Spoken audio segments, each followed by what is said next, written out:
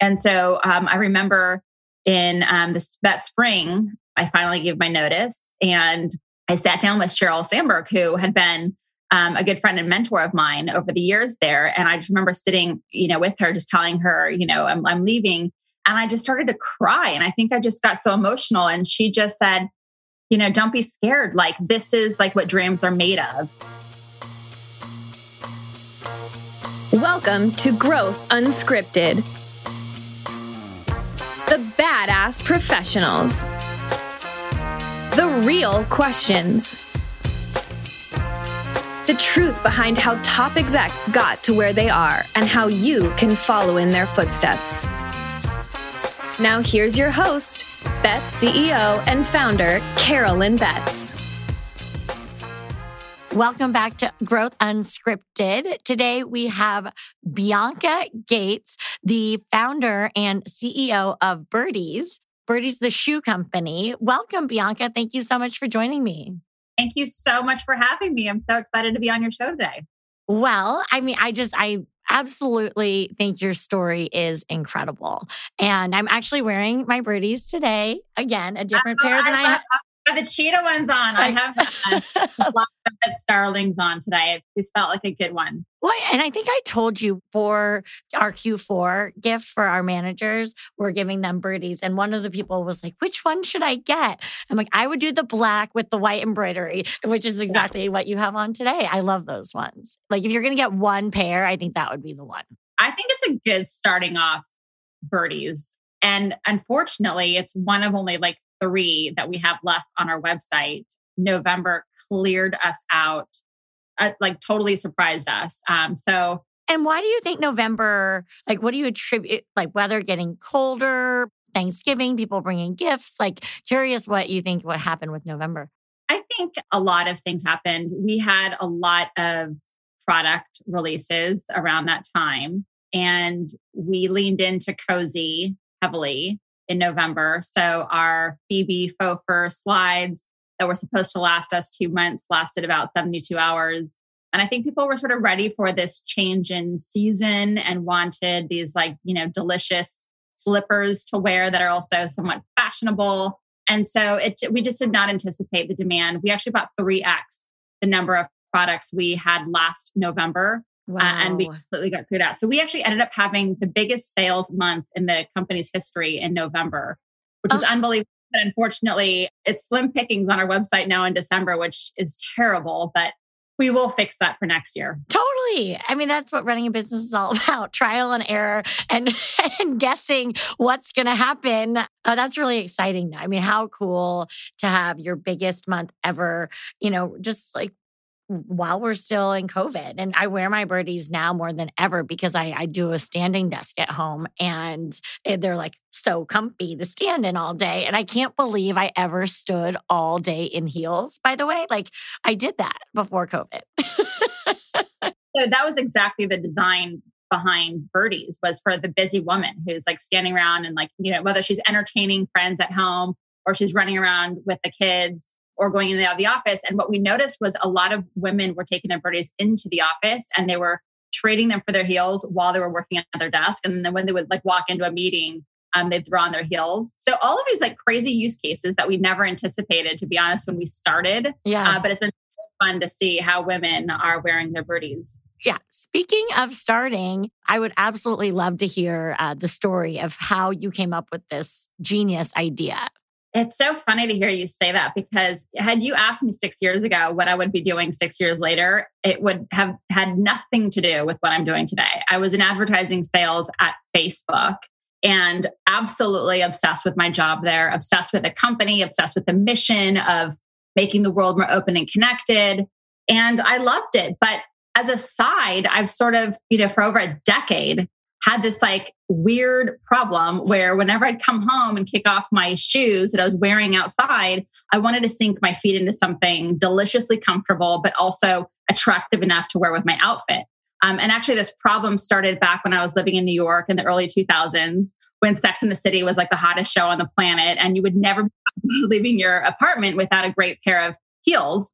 But as soon as you get home, the first thing you do is you kick off your shoes. One, they're dirty. And 2, you have people living above you, next to you, below you. So you want to be respectful of not clicking your heels everywhere you walk. So I would kick them off. We've all had those. I had those moments. And, when I get home from work, I'm not ready to put on my pajamas and take off my makeup. Like I still have a full evening ahead of me. So I wanted to have that like Mr. Rogers moment where I kick off my outdoor shoes and I sit on my, chair and I put on my indoor shoes. And it's like this shift in, the day where now I'm at home, but I'm not quite yet in my pajamas and taking my makeup off and ready for bed. So the story sort of started way back when. And I just remember entertaining friends and family in my apartment and going to somebody else's house. And the first thing they would say is, please take off your shoes. And the options were, wearing your socks, which normally I'd have like gym socks underneath like my fabulous leather boots. I'm barefoot, which my feet are not the most attractive feet at all. Or wearing, traditional slippers, which have always been synonymous with pajamas. In fact, you'd go to like a store and you'd ask them for stylish slippers. They would always send me to the lingerie department.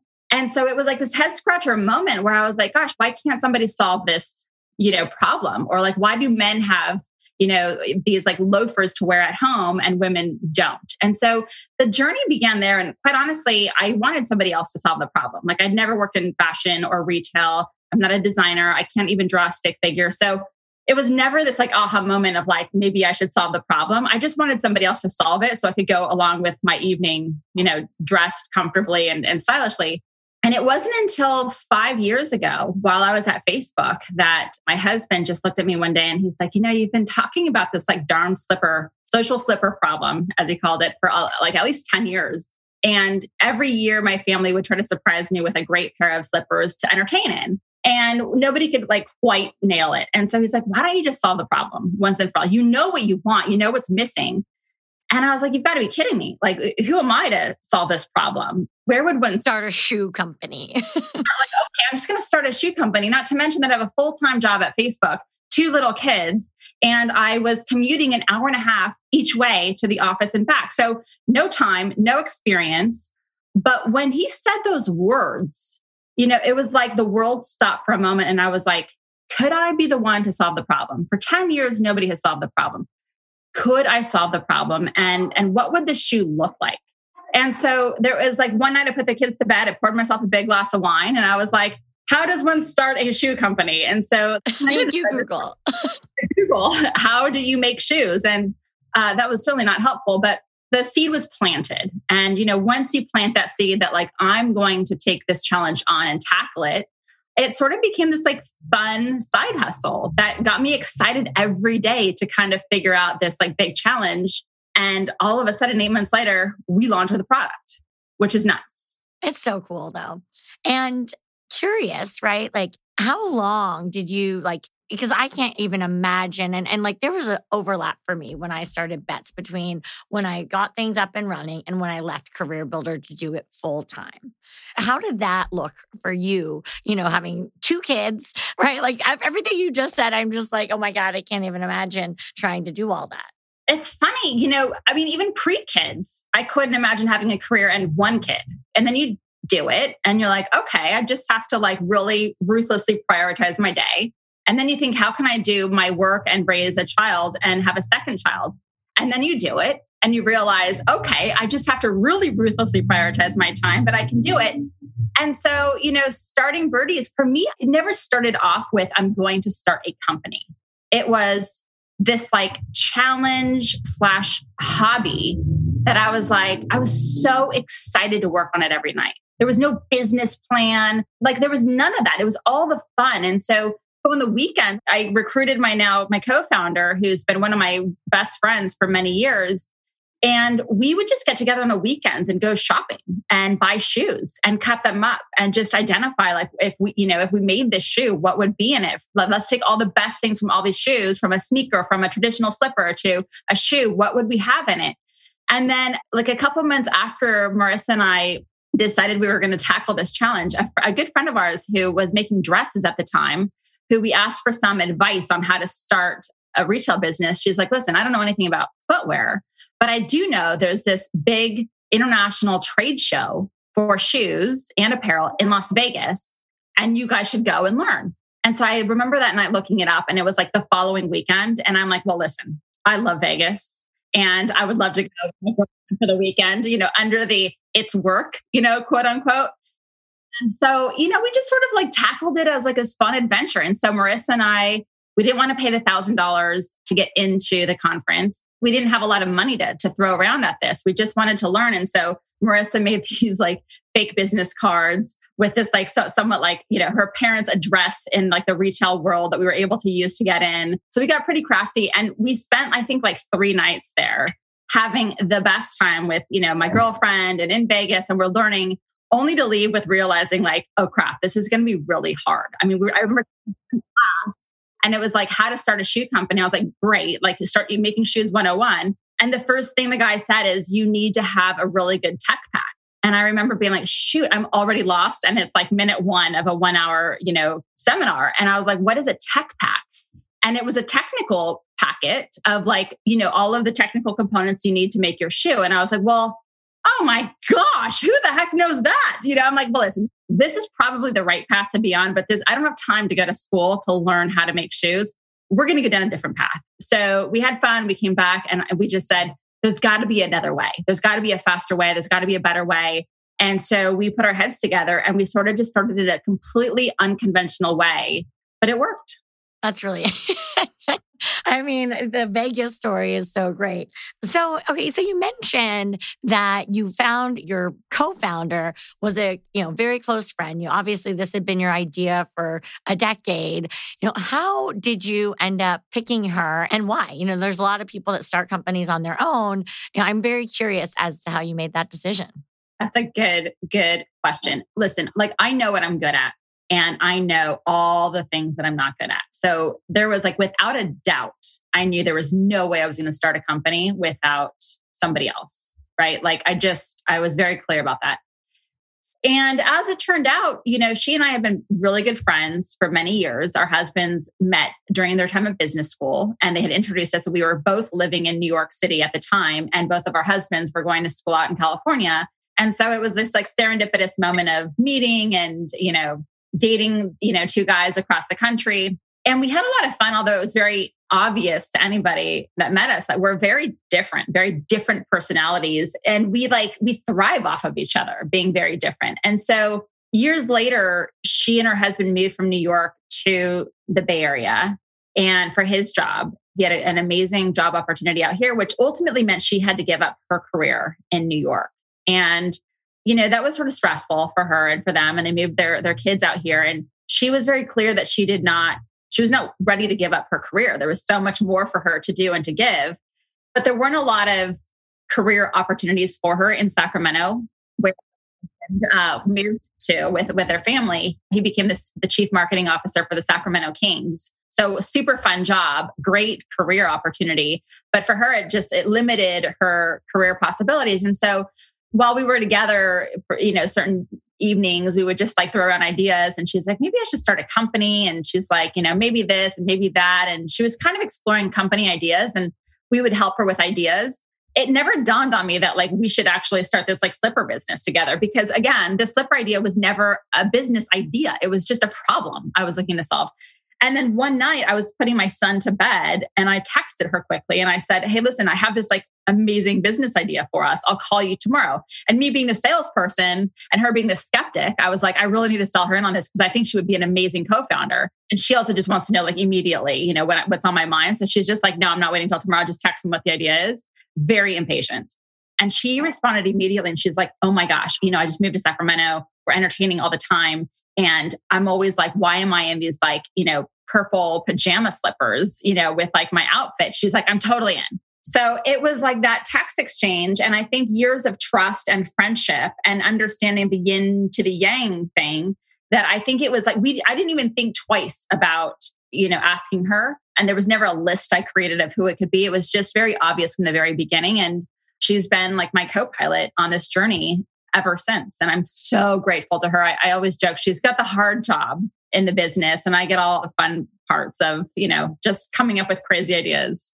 Isn't that funny how like the visionary and operator, especially the visionary, because I have the same role at Bets, right? And I've recently restructured our company. So everyone reports to my COO other than him. He reports to me. And this is a very recent transition and it's been actually working pretty well for us. But that's exactly what I think, right? I'm here talking to Bianca on a podcast and, not having to, it's fun. I think we do the fun stuff. However, when you're operationally inclined, they would never want to have to be the face of the company. And so it's really interesting that yin and yang that comes up. So, I'm curious, right? So you guys launch Birdies, right? So you get your co-founder, she's in, Marissa loves the idea, had also experienced the same problem that you did, which I think everyone, any woman, once they hear what you've built, it's like, this is genius, right? This is like, I need these. They start ordering. And I can't tell you how many people I bought these for. And it's one of those things that you didn't know that you needed until you knew you needed it, I guess, right? And we solved a void in a woman's life she didn't know she had until the solution, arises, which has been. It's so true. And, I remember the first time I heard about the company was just walking down Union Street in San Francisco and seeing your store and wondering, what's this?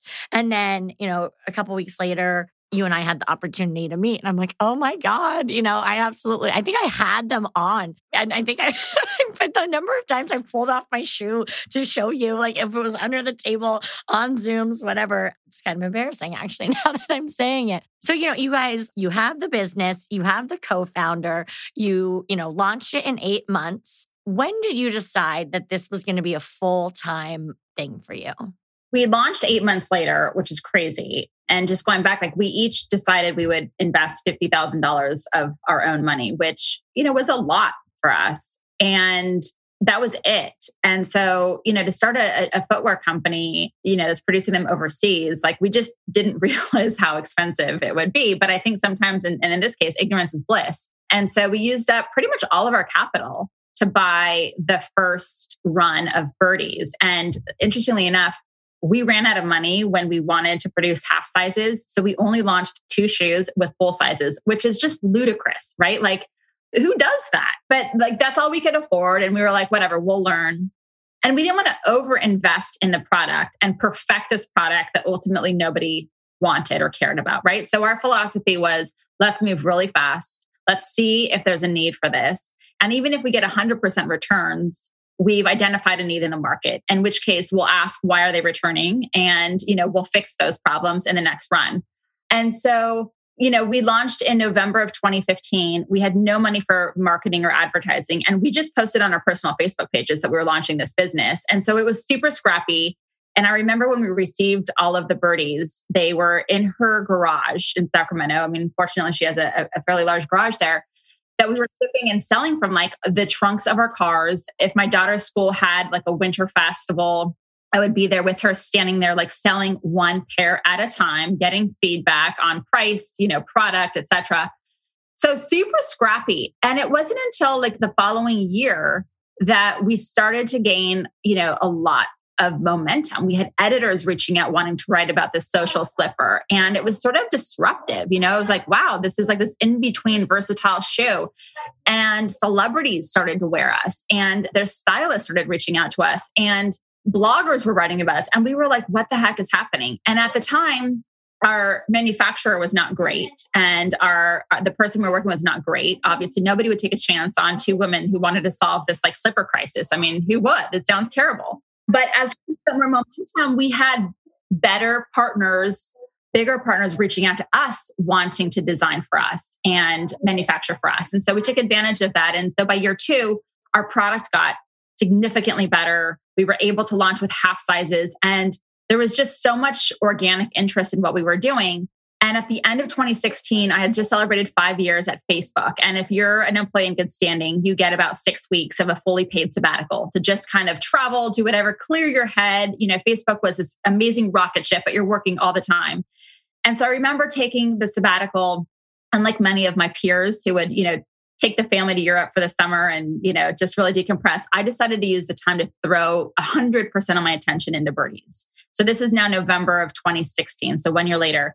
And I just wanted to see if I spent more time in this business, would it continue to accelerate rapidly? Or was this like one hit wonder, or no matter how much more time and effort I gave it, it was just going to be the same output. And so I took November and December off. I gave it my all. And the business just continued to take off. I mean, being the salesperson that I am, I'm like calling places and people and selling anywhere and everywhere. And when I got back to work in January of 2017, I just remember thinking, boy, that was so much fun. That was so much fun. But I'm so grateful to be at an amazing company that I love. What do I do? When do you know it's time to leave, or that this is just crazy and just stay focused on your main job? And about a week into being back at work, I got an email from Andy Dunn, who was the CEO and the co-founder of a men's retail company, Bonobos. And he lives in New York. And I received the email, and in the subject line, it said $100,000. And of course, I opened it up. I'm like, what the heck is this? And he's like, dear Bianca, I've been hearing about Birdies all over Manhattan. I think this is going to be huge. I'd love to offer to invest $100,000 in your business and help you raise a seed round. Let me know if you're interested. Love, Andy.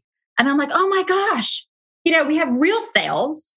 We have celebrities writing us, stars reaching out. We have editors writing about us. And now we have an industry insider who wants to invest money into our business. I'm like, I think this is like everything I need to just take that leap, right? Like, this is it. And I knew if we were to raise some capital, that I had to be 100% committed to the business. I could not take somebody else's money and only be 20% committed with a full-time job. So I spoke to my husband, and obviously he's been super supportive throughout. It was his idea for me to start this. So he's like, absolutely, this is it. And so I remember in that spring, I finally gave my notice, and I sat down with Sheryl Sandberg, who had been a good friend and mentor of mine over the years there. And I just remember sitting, with her, just telling her, I'm leaving. And I just started to cry. And I think I just got so emotional. And she just said, don't be scared. Like, this is like what dreams are made of. And if you're worried about, not having a job, this is going to be amazing for you. But just so you know, we will always hire you back. And to have that support system, that sort of like that comfort, that safety net was so important to me to be able to launch this. And so I've been always so grateful to her for that conversation. And so in June, I'm free. I left, and we started to raise some funding. The goal was to raise $1 million, and definitely not raise from venture capitalists, because everything I had read was just like a horrible story. And so for me, these venture capitalists were like just scary, scary people that you don't want to mess with, like the mafia. I mean, that's just the way it was like in my head, until Andy Dunn introduced me to Kirsten Green, who invested in Bonobos. And she was so lovely and so delightful.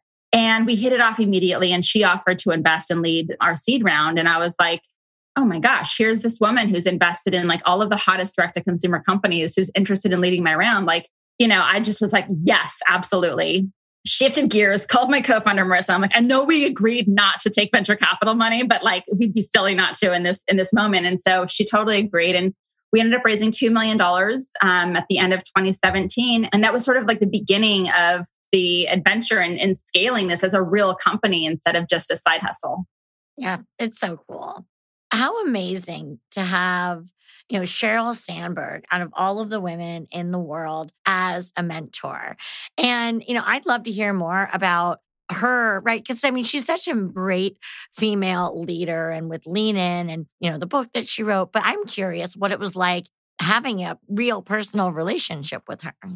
Yeah. And I have to say, like, I call her my mentor. I don't think she would ever say Bianca was my mentee. There was no like official relationship, but there was a genuine friendship and a genuine respect for one another. I went to go work at Facebook because of Sheryl. So I had just moved to San Francisco, had my first child. I was still working for MTV ad sales, but I'd opened a small satellite office for them here after moving here. And I just remember just after having my daughter, just kind of feeling like, I needed to have a more purpose-driven career versus just focusing on my W-2, which I had done, since graduating college. And a life in sales is, at least for me, I was like very much focused on my income and my W-2 as an indicator of my success every year. And after having my daughter, it was like the first time where I was like, it's not about the money anymore. It's about the purpose. And like, what am I doing for the greater good of society? And one day I read Sheryl Sandberg's commencement speech that she gave at Barnard College. This was back in 2011, where she talks about like, don't leave before you leave and, just continue to find your passion and lean in, right? Like all these things that just spoke to me. I felt like she wrote this letter to me. And I just thought, you know what? I need to go work for her company, this organization. And obviously I was an avid use of the platform. I have a ton of family still in Latin America. So for us to use this free platform to share photos and communication with each other was tremendous. But I had no background in tech or digital media. And like, this was like a crazy idea that I was going to go work at Facebook. But I was on a mission to do it because I wanted to learn from a woman who had 2 children herself and was able to lead such an amazing, extraordinary company that was mission driven. And so, decided to, quote unquote, apply for a sales job there. And truth be told, it took like 6 months to convince them that like they should hire me. And I'll never forget this. When I got the offer letter, they offered me significantly less than I was making in my current job, coupled with the fact that my commute was going to go from 10 minutes door to door to an hour and a half each way. And I was going to have a very steep learning curve trying to figure out, what sales at Facebook was like. And even with all of that, I was so determined to work at Cheryl's organization that I was like, I don't care. I think this is going to be amazing. I can't wait. And I did it. And so one day Cheryl had organized this like women at Facebook offsite. And I was there. And I just remember thinking, this is my opportunity to tell her, how her commencement speech inspired me to take this leap and to have this 3-hour-a-day commute and to make less money and to, really complicate my life quite a bit. But I like for the purpose of doing something bigger in my life. And so I met her and I was so nervous and so embarrassed, but I knew I had one shot. And so I introduced myself. I told her the same story. And she looks at me and she's like, this is amazing. Like, I want to invite you to my house for dinner. I was like, what? Like, what just happened? And I'm like looking around like, did anybody else hear this? Like, is this true? So I leave and I remember calling my friends that night and I'm like, I think she just invited me to her house for dinner. And I'm like, what do I do? Like, do I follow up with her and be like, hey, dear Cheryl, like, thanks for that invite. Like, when? Like, is that super nerdy to do? Or do I like play it cool and wait for her to like reach back out? But she's so busy. I mean, I was like a disaster. The next day, her assistant emailed me and it's like, Cheryl has invited you to her house for dinner. She's organizing this like, small dinner party with a few women in Silicon Valley to kind of like talk and get to know each other. And she'd love for you to attend. And it was like 2 weeks away. And I'm not kidding. Like, this is like the craziness that is my head. I was watching YouTube videos on how to eat properly because I had this vision at her house that we were going to have like, 12 table settings at this like super fancy house. And I was going to use the wrong fork for like the wrong, moment in the meal. And it turns out it couldn't have been more casual, once I got there. But anyway, so we developed a great relationship very early on. And I think what she's doing, for women and leading the way for women to lean in has been tremendous. And it's had a big effect on my life. It's so cool. It's interesting as you brought up the story of you, leaving MTV, joining Facebook, media sales. I think it's one thing, and I don't know if I've even told you this, but I thought about it last time we spoke. I was selling media and technology before I started Bets and, obviously changed industries-ish. It was recruitment focused, but you had never managed anybody before starting your own company. And neither had I when I had started Bets. I was in an individual contributor role, one of the top performers in my company. And I never realized what a huge transition it would be. And, I can imagine that you might have experienced the same thing. Oh, yes. I mean, like, you and I are so similar. We're salespeople, and so, you don't want to be like just tied up, with anything. You just want to move fast and cover ground and, sell your vision and your product to people. And, it's hard to do that when you've got a lot of people to manage in an organization. Not to mention that, for me, making money was really important for me for a lot of reasons. And I knew that as an individual contributor, I could control how much more money I made every year as long as I kicked ass. And as a manager, there were times like, your manager was making less than you were as an individual contributor. I was like, well, that sounds terrible. Like I can make more money this way and have more fun. So why am I dealing with, people problems? And so by design, I never wanted to go into management.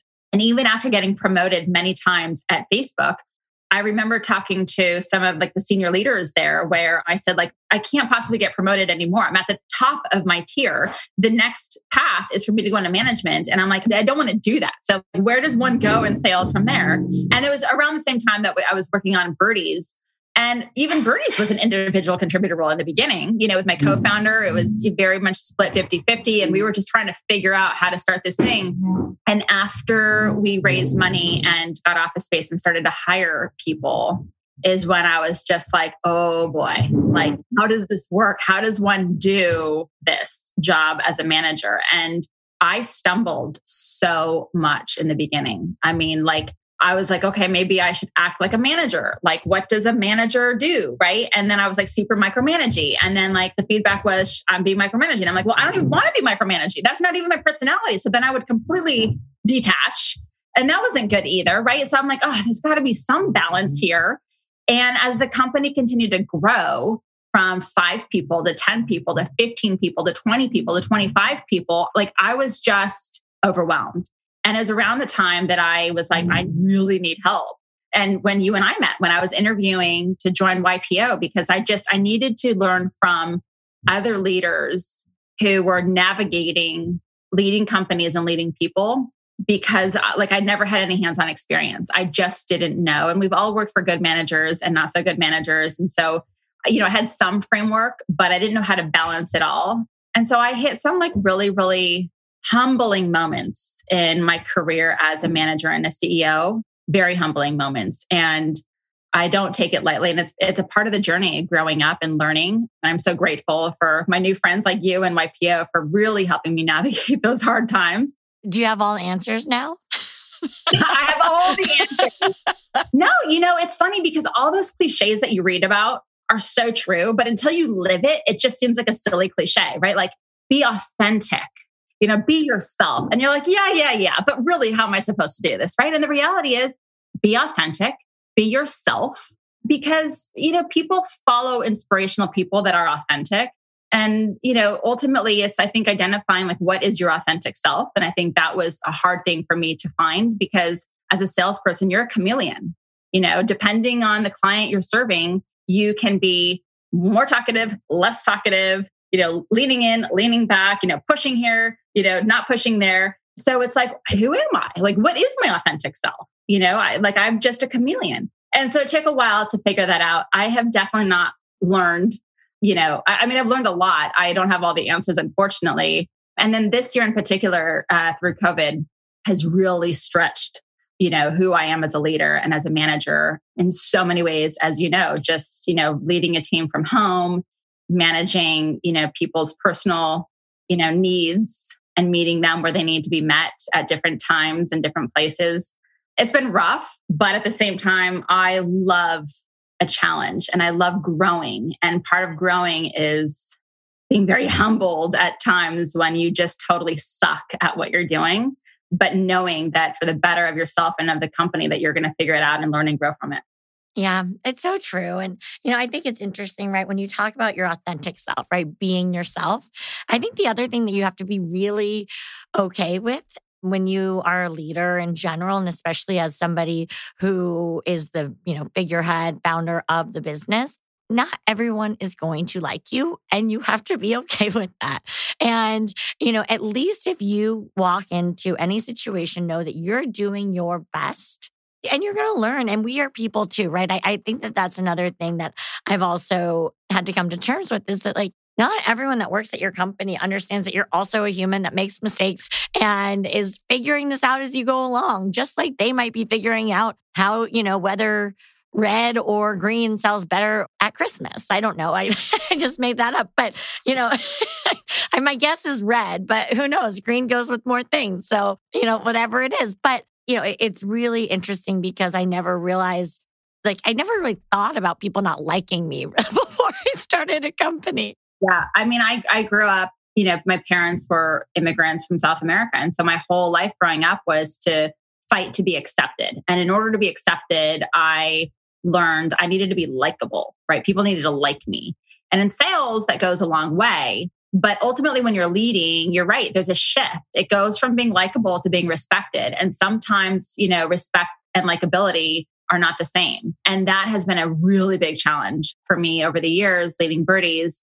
But I think as I grow and as I learn, like, it's okay not to be liked by everybody, as long as for me personally, everybody respects my decisions and what I'm doing, right? At the end of the day, if they know I'm doing it for the greater good of the business and for the people that we work with and for, if they think, that if they don't like me, they don't love the way I speak or the way I look or the way, that's okay.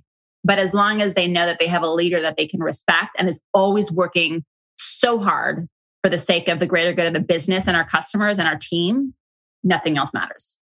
Yeah, I love that. That's awesome. So you were selling it out of your car, right?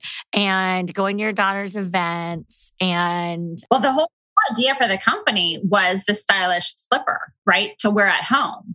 That's the problem we were solving. And it turns out the more we were selling, we would get all these customer complaints that the rubber sole was falling apart too quickly. And I was like, what do you mean it's falling apart? I've been wearing the same ones for the last year to make sure it's perfectly good. When pushing a little bit more, they're like, no, but we're wearing them. I'm like, where are you wearing these shoes? And they're like, everywhere, traveling, to brunch, running errands, out with friends. And I'm like, well, there's the problem. These are meant to be slippers for the home. And so I'll never forget this. For 6 months, I would be arguing with customers. And I'm like, well, you're wearing them wrong, right? They're just made for the home. And they're like, well, listen, let me tell you something. I want to wear these out. And so I was like, dang, how big of a problem is this? And so we had brought on an intern that summer who actually 2 years later is now full-time with us. She interned for us last 2 summers, graduated college, and now she's with us full-time. And I said, listen, for the summer, I need you to survey all of our customers and ask them simply, where are you wearing your Birdies? And when you have this, I need you to present the data and then we can figure it out from there. And so she puts this together and she presents it a few weeks later. And she said 75% of the customers say that they wear us everywhere and 25% only at home. And it's funny, the numbers thing is funny. I got so fixated on the 25% and how we can make them grow that number to have more women wearing us just at home. And college is like, but Bianca, 75% of the people are telling you they're wearing you everywhere. So I think we should focus on that number. And I was like, yeah, I guess you're right. So what if we experiment with making a thicker sole? And why don't we take some of their qualitative data, which was all very consistent, which was they would all say the same thing. We love Birdies because they're stylish flats that are secretly a slipper. And I was like, that's genius. So we designed the shoes for the next season with a thicker sole to keep up with outdoor wearability, but made sure that we had a focus on indoor comfort. And we were like, let's say for the first time ever, let's have a tagline. We are Birdies, the stylish flat that's secretly a slipper. The customers have told us that. Let's see how that works. Oh my gosh, the business exploded. It was like we had given her permission now to wear these outside by using that tagline and by making the sole thicker. And so I say that to say that, a lot of times you start out working on an idea that you're so passionate about solving. And ultimately the customer will tell you what she wants and needs. And as long as you are hyper focused on listening to what the customer is saying, you will be successful, because if you cater to their needs, they'll keep buying your product, right? And so that was one of the most breakthrough things that happened to us at the end of 2017. And then in 2018, we were carried in a bunch of Nordstrom and the business exploded. We grew 400% year over year. And then we raised a little bit more money. And so Sheryl Sandberg used to always say feedback is a gift. And I say that every day at home with my husband, with my kids, at my company, and also with customers. You can never hurt my feelings when you're trying to give me good feedback on the product. If it's crappy, tell me. I don't want to spend a lot of money making crappy shoes. And nobody's going to wear. Nobody's going to wear. That's bad on me. So if something's not working, tell me. I am listening. Email me, find a way to reach out to me and we will correct that, because we have big ambitions for Birdies and we can only get there as long as we're listening to the customer's feedback and designing for what she's looking for. Yeah. So what I wanted to ask next is, you filled me in that, it's Christmas. You barely have, any inventory left. You let me know that, November was the best month you've ever had. You're nervous going into the holidays that, you won't have enough supply to meet the demand. Very exciting because you can always make more inventory. So that is so cool. But, I'm just curious, what is next for Birdies? That's a good question. We ask ourselves that all the time. We started off just designing, stylish slippers for the home. The customer told us she wanted a more durable sole to wear everywhere. We did that. And we've taken a lot of the opportunity during this year working from home to really survey and talk to the customers one-on-one and to understand what does she want from Birdies? What does she want next? And we have received some great feedback on what she expects from us, what she wants from us. And so this year we launched 2 new shoes in the first 6 months of the year. Going into 2021, we are launching 12 new collections in the first half of 2021. And that is 100% based on feedback from our customers. So there's a lot. We have an amazing design team and amazing partners, and we have so much goodness coming in the first half of the year. And then from there, we'll see, what she's responding to and what she's not. And we'll continue to iterate and create products that really serve her needs at that time. I love it. Well, I can't wait to see the new collections and try the shoes, because if they're anywhere near as comfortable or stylish as the Birdies I already have, I will be buying lots and lots of pairs. So thank you so much for joining me. And I can't wait to fly to Vegas with you. And once this is all said and done. Thank you so much for having me on your show. I love you. Thank you. This is awesome.